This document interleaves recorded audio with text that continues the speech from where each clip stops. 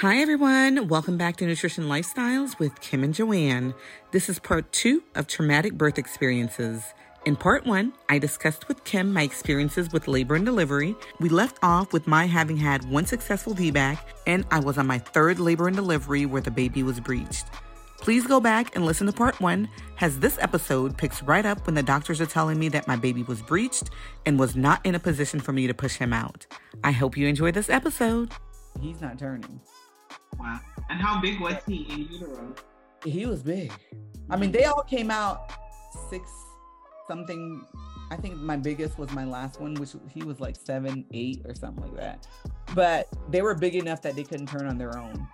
So this is when I learned about an ECV, external cephalic version, which is when they go in and flip the baby on their own, like from the outside.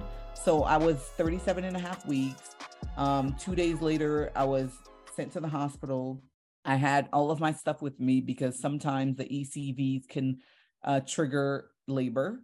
So I was prepared. And so they tried to flip him 5, was it 5 or 3 times? I think it was 5 times. It was a significant enough number that he flipped right back every time. Who flipped him? Was it the nurse or the doctor? No, it was the physician. The physicians came in. They gave me something to relax me. It wasn't painful. It was pressure. You just feel pressure. So they flipped him, they like do a thing with the belly and they flip him whatever clockwise. So they would go in, they did an ultrasound just to see where he was at. I think he was like facing like this. He was transverse, I think this is called. I'm not sure. So he was facing like that. So they would flip him in a way that just like this. So the head would be quicker instead of doing all the way around. So that's how they tried it to begin with. And then they tried to counterclockwise because he wouldn't stay. So by the time I went into the hospital with him, I had one Webster's technique with a chiropractor that my OBGYN sent me to. They sent me to a chiropractor that specialized in Webster's technique for breech babies. And so with my chiropractor, they were saying that my hips, and I was in a car accident when I was like 12. And I think that has since, I had 3 slip discs. So over the years, I have to stay with my workouts and stuff to keep my back strong and make sure that things stay aligned. And there was a lot going on in my life at that time. So I don't think I was working out the way I should have been.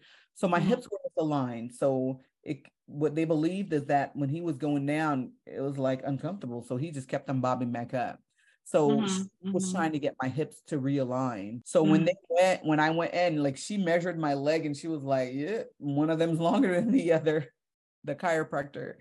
And then so she was like, that's why he's not staying down. And that's why the external cephalic version did not work. I had one session with her before they had the ECV.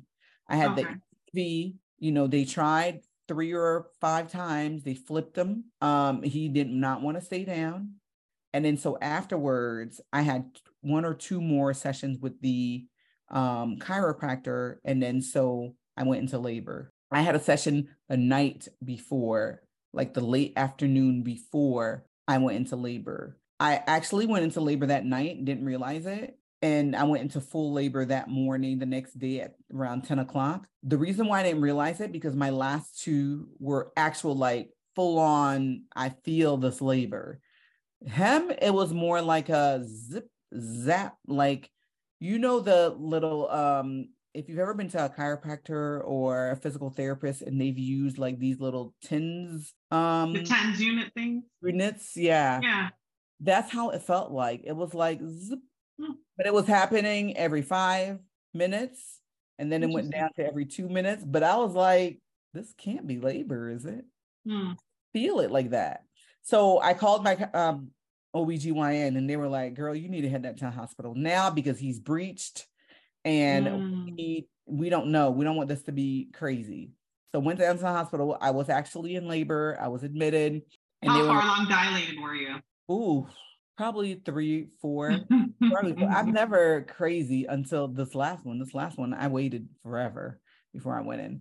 But so they admitted me and she was like, we can try to flip you again, or we can go straight to C-section. I was like, let's try to flip again. So we went into the operating room because they were like, once we flip, things may go left real fast. So we want to make sure that we have everything in place. So they flipped me in the operating room. I had to have an epidural because I had to have an epidural because if it goes left real fast, they're about to cut me. And I am not getting cut without an epidural. So I had an epidural, and she was like, but for us to give you an epidural, you have to really be in pain. Something she was saying, because she was like, the anesthesiologist is going to come and he's going to ask you several questions. And if you're not moaning and groaning, like, I'm going to be pushing you down towards this operating room, and I need you to start being in pain, because I was not in pain. So here I am. Oh, she was like, I don't believe you. This is what she was whispering in my ear as she's rolling. She was like, I don't believe you. So I had to really be in pain. And then when I got into the operating room, because I'm such a easygoing person, I was sitting here trying to be in pain and not laugh in this anesthesiologist's face, so he can believe that I was in pain, so he can give me this epi, so that they weren't trying to do things real fast if things did go left. So got my epidural, and so in the operating room, and it was freezing there. I remember it was freezing. She flipped him. He stayed. Because again, by then I had 3 sessions with the chiropractor. He stayed, and she's like, for good measure, I need a belt, something. And, let's find something so we can tie her down. I've shared pictures of this before on Instagram. Let me tie her belly down so he has no room to move. So we couldn't find a belt, but we found robes, like hospital gowns. And those things they're thin enough that you can tie them. So she tied 2 of them together, tied that around my waist, like above, like right underneath my breast, and to keep him down. And he stayed down. And 4 hours later, I pushed him out. Wow. So with him, I had slow dose Pitocin because they wanted to, I guess, make it progressive enough so that he can come out and not have time to flip back up if that was going to happen. So I okayed that. And I was like, can we not do a regular dose? Can we do something different? And she was like, yeah, of course. So they did like a slow drizzle of it, whatever it was, of the Pitocin, and it worked. He was out. Nice. And this is the pregnancy that my best friend, she is a music therapist. And so she has this program where she goes with you during the prenatal period, and then even during the hospitalization, like when you're in labor and delivery, instead of having a doula, you can have her come in. So I went through her program. So all of that was relaxing. So we had created music for him. We had created a playlist, and her voice is very soothing. So she was there with us, and my mom didn't make it to this one. This is the only one that my mom didn't make it to the actual hospital, because he came in earlier than, because we had already booked tickets and all that stuff. And he came, at right 37 and a half, 38 weeks, something like that. So that was the experience with him. That's interesting. That is interesting. So you went from a C-section to a VBAC. To a breech. No, I went to a C-section, a VBAC, to a VBAC, a breached that was also a VBAC. And then so my number 4, he was a VBAC as well. He may have been like the easiest labor and delivery, I think. But with him, by then, y'all, as y'all can see, I've had 3 boys. So I'm like, this girl is coming. She's coming, Lord. This was a different pregnancy in the sense that I had traces of protein in my urine. Wow. And so there's like 3 things that they look at to say that you may be at risk for preeclampsia. So it's protein in your urine, it's retaining fluids, it's high blood pressure. You were like, I don't know you, well, I haven't seen you for the first 3, but I remember that pregnancy, you were puffy. I was puffy. but I was not pitting edema. I didn't have pitting edema. I didn't have high blood pressure. I just had the protein in my urine. But they made me stay home because by then I was really fully into my practice. I was consulting all over Dayton, Georgia, driving an hour and a half to this place, that place, along with, seeing patients or clients one-on-one. So I was doing a lot. And they sat me down. They were like, girl, you can't be driving anymore. Your feet needs to be not hanging for an hour and a half. And that's what it's doing in the car. So I was on some kind of modified bed rest. And so, being the background and being Haitian, my mom was like, protein in urine, girl, we about to take that out. So I was doing all kinds of green drinks. I was putting parsley in my in the blender, blending it up with apples and this and that. Nice. And by the time it was time, like the end, I think he was born in August, and this was my first summer baby too. Summer babies, that heat is a different story.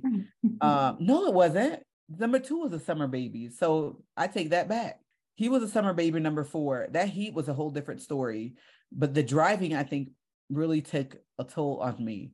But I think it was like maybe June or July they had me start staying home. Yeah, so I had like a month and a half or so to just like get stuff going and do all the stuff that I knew in my knowledge.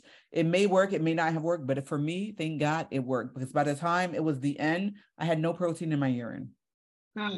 Went into labor. I knew I was gonna go natural, nothing. I wasn't trying to do anything. By then, they weren't worried about me anymore, because once you've had a C-section, every consecutive time, like the first time you try a VBAC, they're worried, is the uterus gonna burst? Is, anything gonna happen?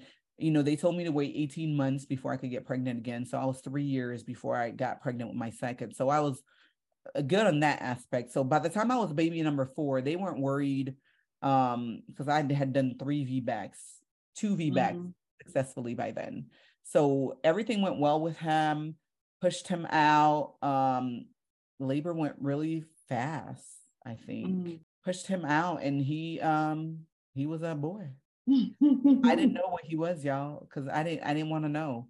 I was like, I'm gonna do the ultimate gender reveal.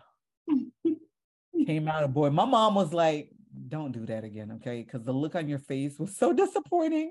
Oh, really? Oh. Right, when I got pregnant with my 5th, she was like, find out, girl. Find out from the beginning, because you can't go through with another not finding out, because the look on your face was such a shock, because all the stuff that I had gone through with the protein in my urine, I hadn't gone through any of that stuff with any of my other pregnancies. So I was like, this gotta be a girl. It was not.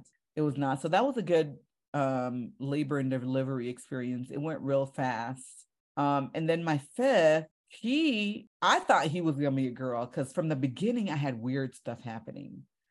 I had this rash that developed under my breast at around 6 weeks. It was right on the side of where my heart is. So that freaked me out. Yeah.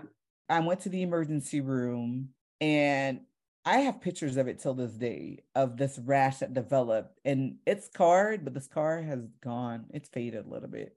Interesting. Didn't know what that was. They were like, we think it's yeast. I've never had that before. And I'm not a big buoy girl. Right. So I'm not a girl that has experienced like sweating under my breast or any of that. Right. I've never had that. The only sweating I've had is when I work out. So they had to put me on these creams and stuff. And I was like, oh, this has to be a girl, because this is already messed up from the beginning. And I was like, are these twins?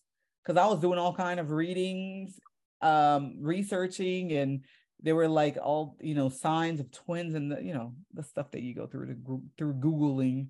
Right. And so it was a pretty good pregnancy. I didn't have any issues with blood pressure. I didn't have any issues with protein in my urine, none of that. But towards the end, he was not trying to come out. I was in labor for like a week. Wow. I would go into labor. I would be contracting every 5 minutes, and then it'd go back. to 8 minutes and then to 20 minutes. It went like that for a whole dang week, y'all. Before I was like, okay, enough is enough. Because by then I was doing all the stuff to kick labor into gear, because I was super geriatric in their mind.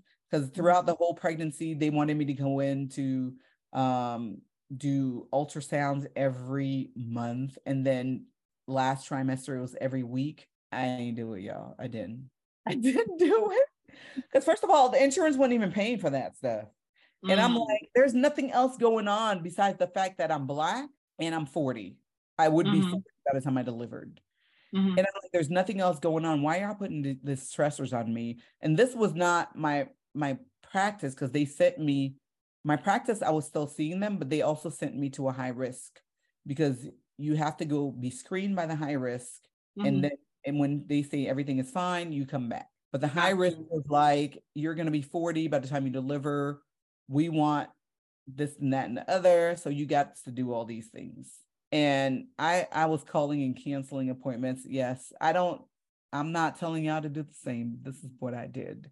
So, by the time I was tired, by the time I got to labor, I was making sure, I was trying to do all kinds of things, because they were like, if you're 41 weeks, no, they were like, if you're 40 weeks and you have not gone into labor, we're inducing. They had met me before, because that wasn't going to happen. I wasn't going to do that. Right? I wasn't going to do that, because I was going to wait at least, you're not going to give me 41 weeks. Nothing is going on. Like, nothing is wrong with me. Why are we inducing? Let the baby do what we could have miscalculated for all we know for a week. Yes, right. I was thinking that too. So, yeah. So I was trying to do all kinds of things. I was bouncing on balls. I was walking up the hill in my house, my neighborhood, to try to get labor to go to kick in. So when, I actually was in labor and it was just going back and forth, it was not sticking. I was like really pushing in high gear, like dancing on the exercise ball, doing all kinds of stuff that I know and my mom knew to do. So labor kicked in about a week later. And the thing is that I was like, okay, this baby's about to be born on my birthday. It's going to be born on my 40th birthday, because he was due like first on the 5th of this. No, he was doing the 6th of December. And then my husband's birthday is like the 5th of December. I'm November 29th. So my birthday came, went, nothing happened. Then he was due. Oh, that's the other thing. So when they measure, they measure you go by the last period. And I'm very meticulous about my stuff. I know when my period comes on, I always mark it in the calendar. I always mark when it goes off. So I know. So when I went in and I told them, she was like, oh, you're measuring this. The baby's actually due on this date. Whatever date it is, the reason why it's important is because it messed with that 40-week situation where they were telling me by 40 weeks, right, I would have to be induced if I was in labor. So I didn't like the dates. First it was December 15th, then it was December 10th. And I was like, see, this measuring system y'all are using is not really accurate when it came to the high risk doctor. And so when I actually went into labor, it was my husband's birthday. Went into labor on his birthday, for real, where it was like really sticking. Because again, it was the week before I had gone into labor. My husband and I are 6 days apart. So my birthday, I was going through the zip and the zap, but it wasn't sticking. But my husband's birthday, went into labor. I labored at home, and I knew it was I was like, I better be like 8 centimeters when I get to this hospital, because this thing was going, it was going hard. So when I got to the hospital, I was 6 or 7 centimeters dilated. My uterus was high, and they say that happens sometimes when you've had a lot of births. So I was baby number 5. My uterus was high. What does high mean?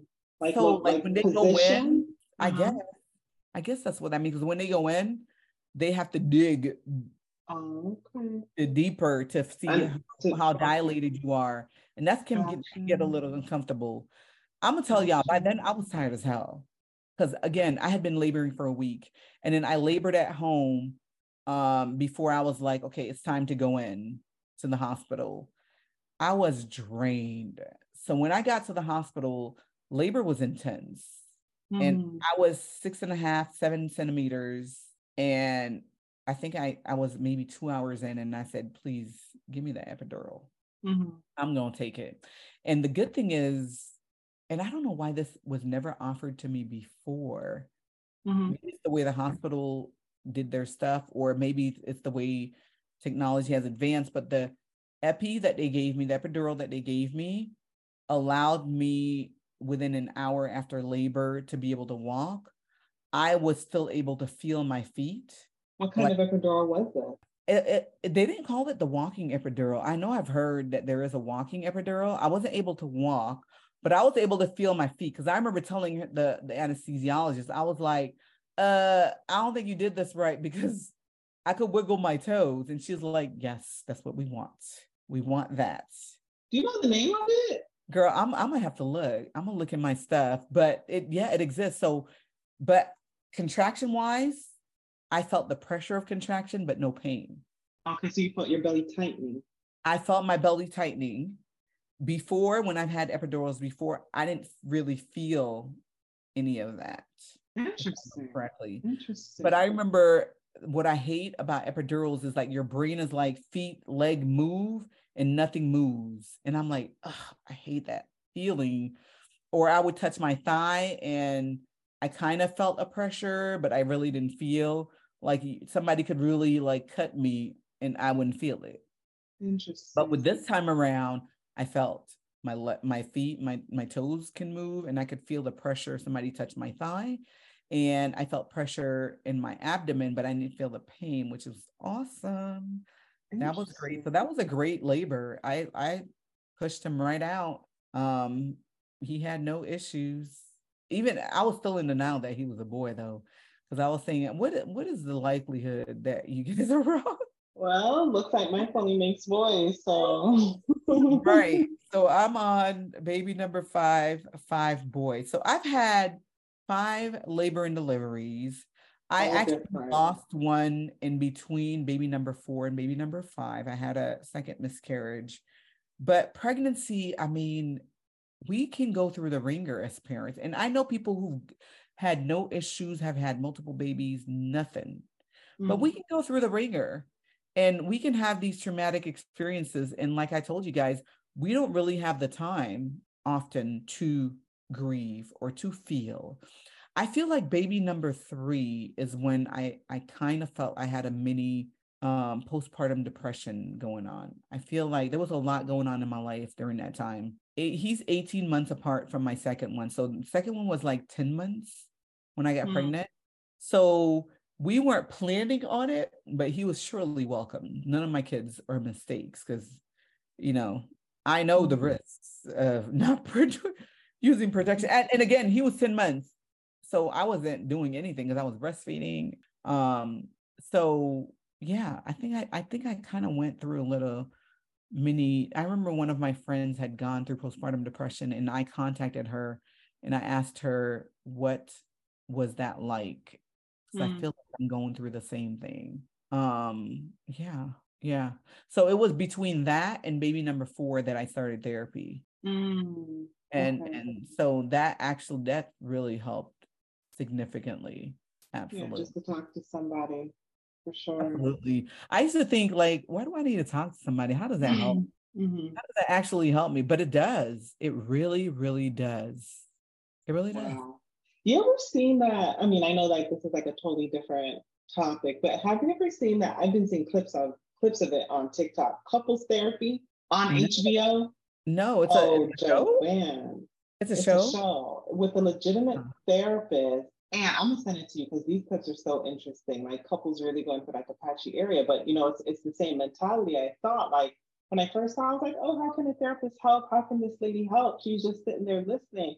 But the more and more I watch it, I'm like, man, this lady's good. Look at her, let him know that he's a narcissist, or look at her letting, this lady know that she needs to work out some things in her childhood before progressing in life. So I definitely, and especially seeing that pregnancy, the way that it was described to me from a pharmacist, and I can't help but to agree with him.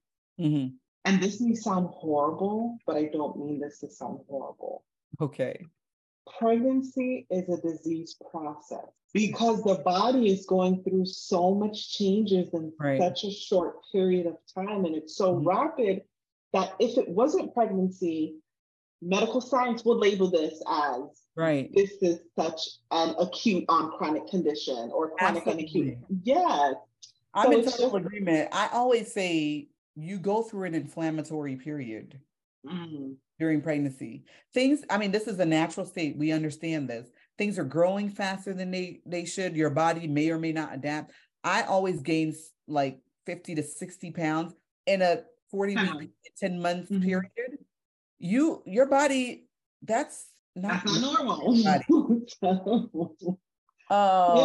You know, I start gaining weight immediately. Like within the first, some people are like, and the books say this, you're not supposed to really start gaining weight supposedly until you're in your second trimester. You're supposed to try to stay stable. Not Johane. I start gaining weight immediately. I'm probably 10 pounds in by the time I'm hitting my second trimester, if not 20. This last pregnancy, I gained the most. Like I was 217 pounds. What? And I'm usually 140, 145-ish. Oh my. I gained a lot. Wow. So, seeing that you have had, like, everyone has a different birthing experience. You've had some that were smooth sailing, you've had some that were traumatic, and some that were more traumatic than others with Brother Preston over there. What advice would you give someone listening to this episode that, may be preparing for a traumatic experience or someone who has just gone through one? Okay. I mean, you never know a traumatic experience is going to happen or not. So I always say be prepared with having things in place. First of all, make sure you got the people around you that you need. So who's going to be there in the hospital with you? Who is there with you right now as you're going through your pregnancy? Who's able to help and assist with things? If you were to go into labor at 7 months, God forbid, or 8 months, whatever early term, who do you have around you that can help you? Who is the practice that you're following with? Like, are you guys on one page with how you want things to happen? I think that's such primary foundation to have, so that if things do go crazy, you already have your tribe, you already have their support, because you're going to need that mental support. You're going to need that physical support. You're going to need assistance. Like if someone can't come to your home, like my mom has been able to cook and clean and take care of kids and all that stuff. Do you have the DoorDashes and the Ubers in line? Like, do you know what you're gonna be doing? I have friends who just had a baby on Thursday, and they have their plan set. Like they have a list, they have things that they know they're gonna need, and they have their tribe. I just cooked this morning, and I'm about, once we're done here, to go deliver some food to them, so that they can have, because that's my love language, and one of my love language, how I show people love is cooking for them. So I made a big pot. I mean, my mom, this was before I even had kids. She probably had, I don't know how she knew I was going to need huge. And when I say huge pots, it takes 2 burners to cook on these things. I had pots, and I made a big pot of rice and a big pot of Haitian legume and Haitian rice, Haitian coconut rice. And I'm about to bring them a good amount of it. I'm gonna leave some, of course, for my family, so I don't have to cook tomorrow. But yeah, so you need to have that stuff in place so that once your baby's here, you're not like trying to figure out how you're going to eat, especially if you've already had kids. This is not your first, and you're not trying to figure out how the other kids are going to be taken care of, how the other kids are going to be fed. You need to have that. So prepare that. But the traumatic experience itself, once it's happening, no one can really prepare you in the sense of what's about to happen, because everybody's story and experience is different, and what's occurring. So you never know. But having those other things in line will help you not go crazy. True. And I mean, I don't mean to sound like a pessimist, but I know my aunt, who is actually younger than me, y'all figure out the math. Y'all realize what occurred. But she didn't share this with me until her daughter was about 2. That she knew in utero that as soon as she delivered, her daughter had to have open heart surgery. She knew as soon as she delivered her baby. So I'm like, I don't call her auntie because of course I'm older. But I'm like, how did you prepare? How come you didn't call anyone? How come you didn't let anyone know? And she was like, Kim, I was in my zone. I was just zoned in. So, just thinking about something like that, knowing that like, yeah, you're happy that you're pregnant, but as soon as the child is born, you can't even hold the child. The child has to be flown or go somewhere. Right. Specialty. And I'm just like, right. God forbid, leave the hospital. You're not in a hospital that has a NICU. You're in a small city or a rural area. Mm-hmm.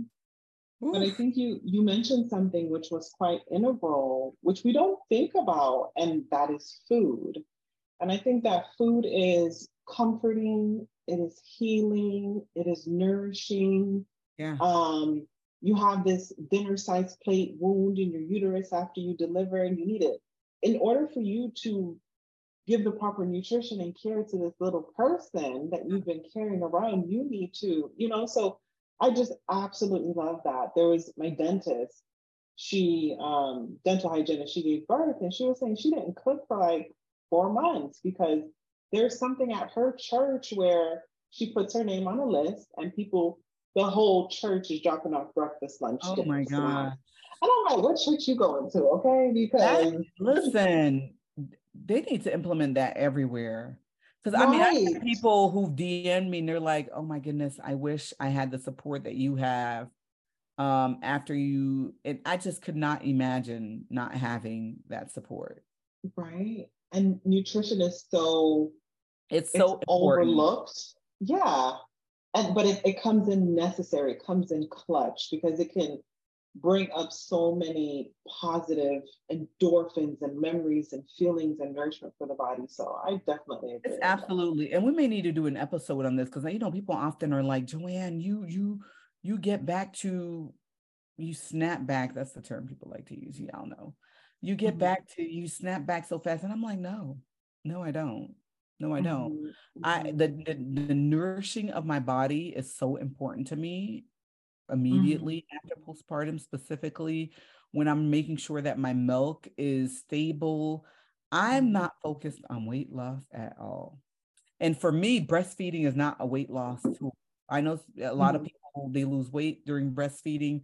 It doesn't happen for me like that. Right. And I'm fine with that because my goal is feeding my baby and making sure my milk is stabilized. So yeah, nourishment is so important. It is so important postpartum. I agree. Yeah. So with that being said, listen, if you are a mom that has, or a mom to be, just know that we're all in this together. Like you may not be the only one that has experienced what you're experiencing, and find a community. If you don't have that support at home, find a community. There's so many communities on social media, Facebook.